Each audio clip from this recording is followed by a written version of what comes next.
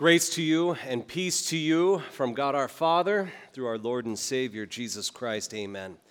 Our sermon text for this evening is the second half of our gospel lesson from Luke chapter 2. We hear verses 8 through 16. Please rise as we hear these words in Jesus' name. There were in the same country shepherds, staying out in the fields, keeping watch over their flock at night.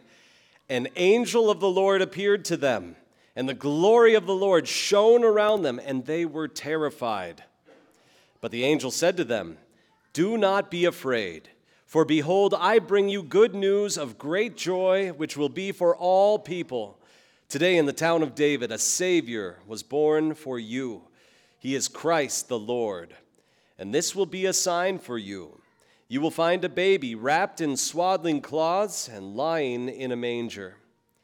Suddenly there was with the angel a multitude from the heavenly army, praising God and saying, "Glory to God in the highest, and on earth peace, goodwill toward mankind." When the angels went away from them into heaven, the shepherds said to one another, "Now let's go to Bethlehem and see this thing that has happened, which the Lord has made known to us." So they hurried off and found Mary and Joseph and the baby who was lying in the manger.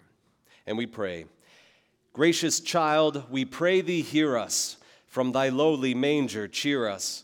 Gently lead us and be near us till we join the angelic choir." Amen. Please be seated.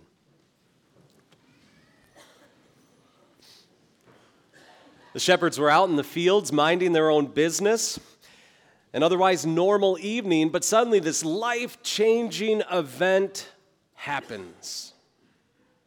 An angel of the Lord appeared to them, and the glory of the Lord shone around them, and they were terrified.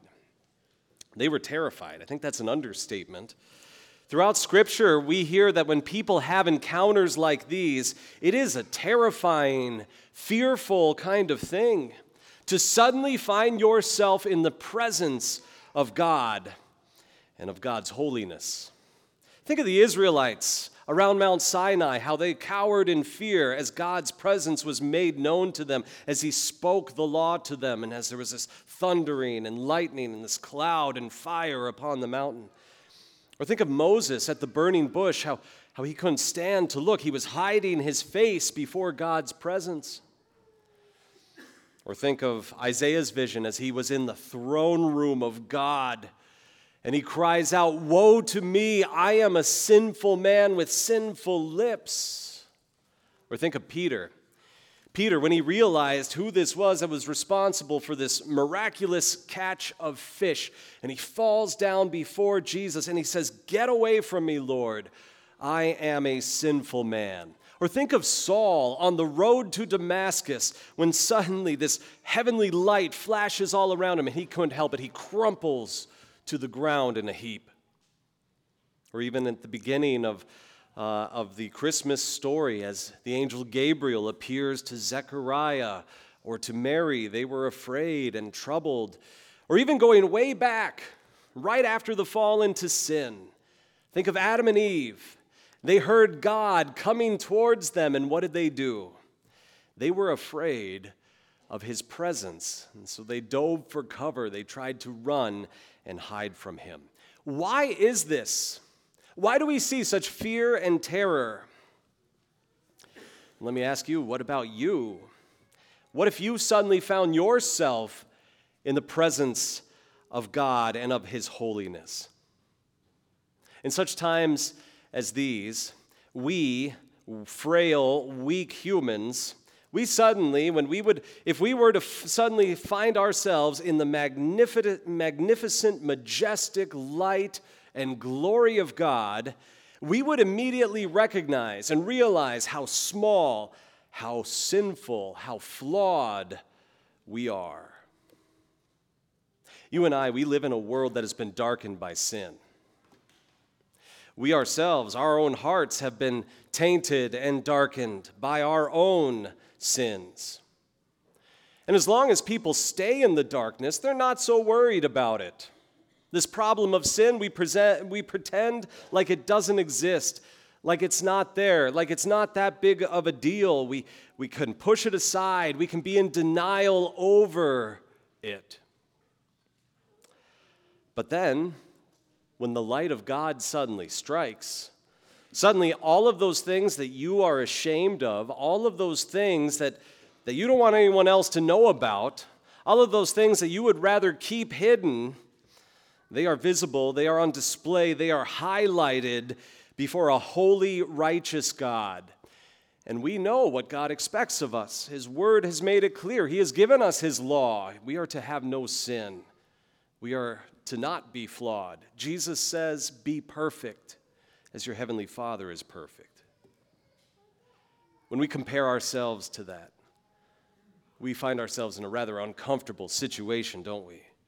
Could there be anything more uncomfortable than what these individuals, what those shepherds outside of Bethlehem experienced, suddenly finding themselves in this glorious divine light of God? Being in that situation would certainly cause fear, terror, even pain. I bet that our first inclination would be just like Adam and Eve, to run and hide, duck for cover. Jesus talked about this when he was visiting with Nicodemus. In John chapter 3, Jesus explained this kind of mentality and this attitude that people have. He said, light has come into the world, but people love darkness instead of light because their deeds were evil. Everyone who does evil hates the light and will not come into the light for fear that their deeds will be exposed. None of us would be able to stand on our own before God and in his perfect glory and light. We have deeds that would be exposed, and they would be shameful and embarrassing. If we were to stand in the presence of God and of his holy divine light, we would be bowled over by it. We would be consumed by it. After all, as we already admitted in our confession of sins, we are imperfect. We are flawed. We are unrighteous.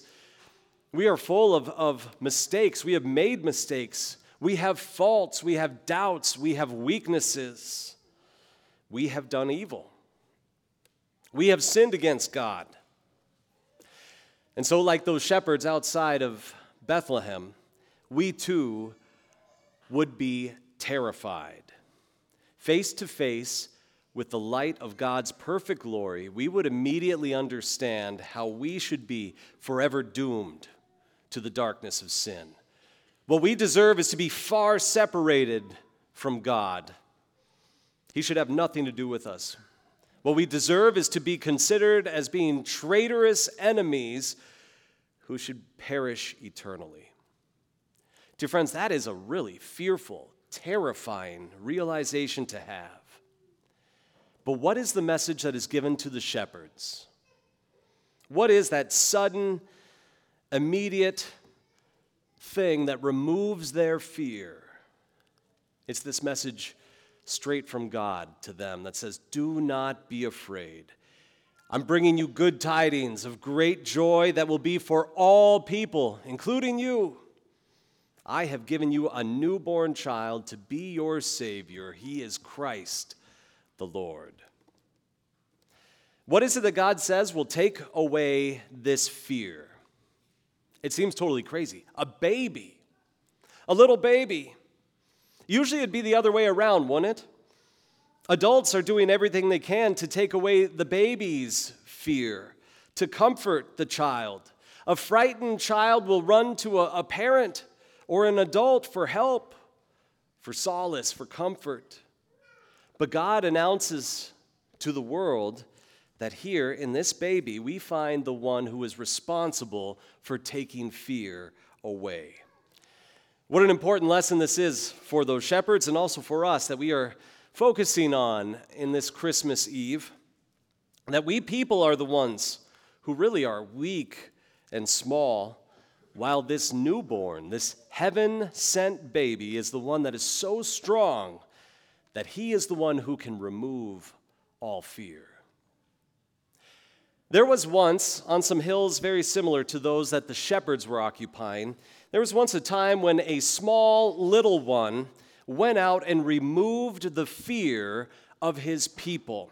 Every day, an enemy army was standing at odds against the Israelites, and they would send out their champion, this massive, monstrous giant, and he would go out and he would mock, he would ridicule, he would taunt, he would demean the Israelites. We're told that he went out there and he did it 40 days straight. He challenged them, send someone out to face me. But no one was willing to even consider it, that mighty Goliath was so fearsome. Imagine being part of the Israelite army at that time. Hearing him insult you and shame you and your entire nation every single day. As long as that giant came out onto the battlefield, you and your people, you were living under this dark cloud of fear. But then suddenly one day you receive word that there is someone from your side who's going to go out and face him. You have found your champion. He's going to go out there and take this Goliath down. But when the time comes, you look and you see this little boy, this little humble shepherd boy walking out to face Goliath. What would you be thinking? You've got to be kidding me. Is this some kind of joke? This little boy with no armor, his only weapon, a sling, he's going to go face off against this giant? How could it be? How is this little one the answer to our fears?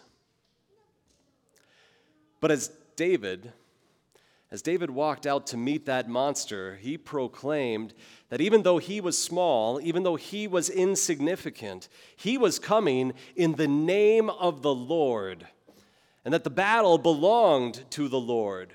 And he proclaimed confident in God and in God's power and ability, that mighty Goliath was going to fall and be defeated. And with a single small stone from that little boy's sling, God removed that fearsome enemy, Goliath. God's people were given peace through this small little one. Dear friends, the same thing happens for us at Christmas time.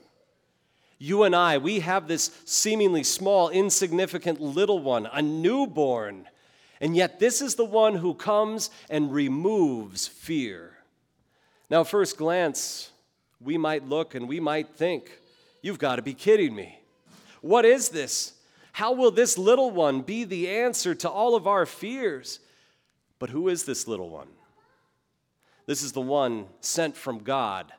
He is, as proclaimed by the angels, he is the long-promised Savior, the Messiah. He is Christ the Lord. And that is why those opening words of the angels, do not be afraid. Those are not just empty words. No, this is a proclamation from God's own mouth for our hearts to absorb this Christmas Eve. Think about it now. The fearsome Goliaths that taunt, that ridicule, that mock and shame you. What are they in your life? Your unrighteousness, your sins, your shame, your guilt, your brokenness. It now meets its match in this baby wrapped in swaddling cloths and laying in a manger. Your enemies of sin, death, and the devil, they now meet their demise by someone so seemingly small and insignificant. And yet in this one who comes, he's coming in the name of the Lord. It is the very Son of God himself. It's the second person of the Holy Trinity, who out of love for you, out of goodwill for mankind, descends from his heavenly throne to come and take up residence here among us in human flesh and blood. This is the one whom the angels were praising, the one that the shepherds went and adored and then proclaimed. They listened to this message, they believed this message, and they saw in this humble little package, laying in an animal trough, their champion. The champion who would come for them, who would go out on their behalf, who would take away the fears that they had and would restore them to the holy, perfect presence of a glorious God. And the same thing is true for you and for me. We celebrate and we welcome this same little one tonight. And we know that he is our champion too. After all, the angels said, they proclaimed at his birth that he had come for all people, bringing peace to his people on earth for all mankind. That includes you. And that also then means that he is defeating the Goliaths that you face in your life. Those fearsome enemies that you face, he has come and he has undone your unrighteousness, your sin, your brokenness, your shame.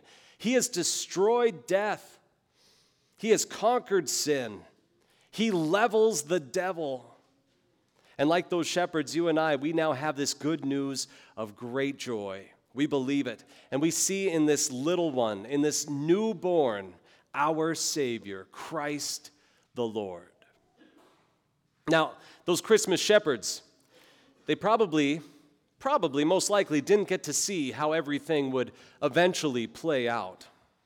Not in the way that you and I have it and know it from Scripture.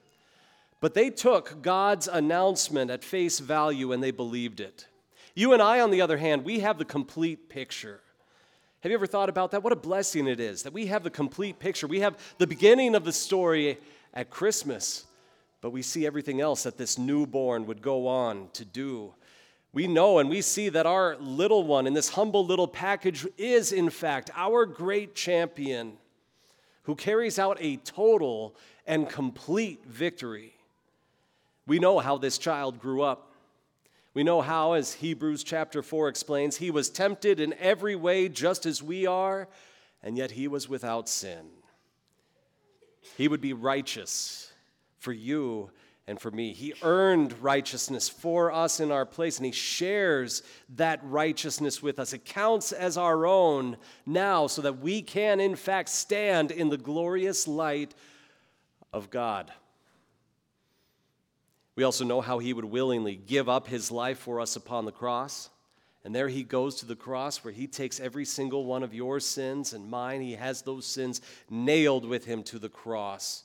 He makes full payment of those sins, of everything that would cause us to be fearful as we stand before a holy, perfect God. Jesus wipes those fears out. As we hear in Romans chapter 5, when we were enemies of God, we were reconciled to him through the death of his Son. And by his rising to life on Easter, the work of our Savior that brings God's peace to us is fully complete. By his rising to life again, he has restored to us everlasting life. And that means that you and I can now live completely free of any fear. What do we have to be afraid of? As Pastor Peterson pointed out this morning, we can enjoy the greatest gift here and now. Salvation, eternal life belongs to you and to me here and now. It is ours. What do we have to be afraid of? We have been made right with God. We know that he loves us. We see that especially tonight as we consider this little newborn Savior of ours. This newborn that we celebrate at Christmas, it removes our fear. He removes our fear. It's true, we were sitting in darkness. Our sin and shame gave us plenty of reasons to be fearful of God, to want to run and hide from him. But now God gives you and me the message of Christmas. We have a newborn that removes fear. And realize that he doesn't just give you this fearlessness tonight and tomorrow, but he continues to share this fearlessness with you and me throughout the year, always. And he continues to share it with you and me in small, humble little ways, just like David, this humble little shepherd boy, goes and faces Goliath, just as this humble little one who was born in a stable, placed in a manger. He continues to come to us in humble ways, even still. He brings you these glad tidings of fearlessness, of peace with God in something as simple as water, which is connected with his word and placed upon your head. And every time you remember the fact, I have been baptized, he renews those promises to you, that he washes you clean, that you are his own child. He comes to you and me still to strengthen us, to give us fearlessness as we face the Goliaths in our lives, through something as small and simple as bread and wine. And yet he also promises that his own body and blood are there present with it. And we get to eat it and drink it for the forgiveness of all of our sins. He comes to you and me throughout the year to build us up, to strengthen us, to give us fearlessness through something as simple as a familiar message. A familiar message that we find in an old book, in the Holy Scriptures, in the Bible. And yet here, throughout God's Word, we find that central message that God has great news of great joy for you in the saving work of his Son, Jesus. So, do not be afraid. God's Savior is here for you. The newborn who removes fear, he now takes up residence in your heart through faith. That means that you are now at peace with God. You belong to God. And that means you now get to stand in the glorious light of God's presence without any fear at all. Not fearing, but instead rejoicing because of Christ the Lord, your Savior, who has been born to you. All glory be to him. Amen.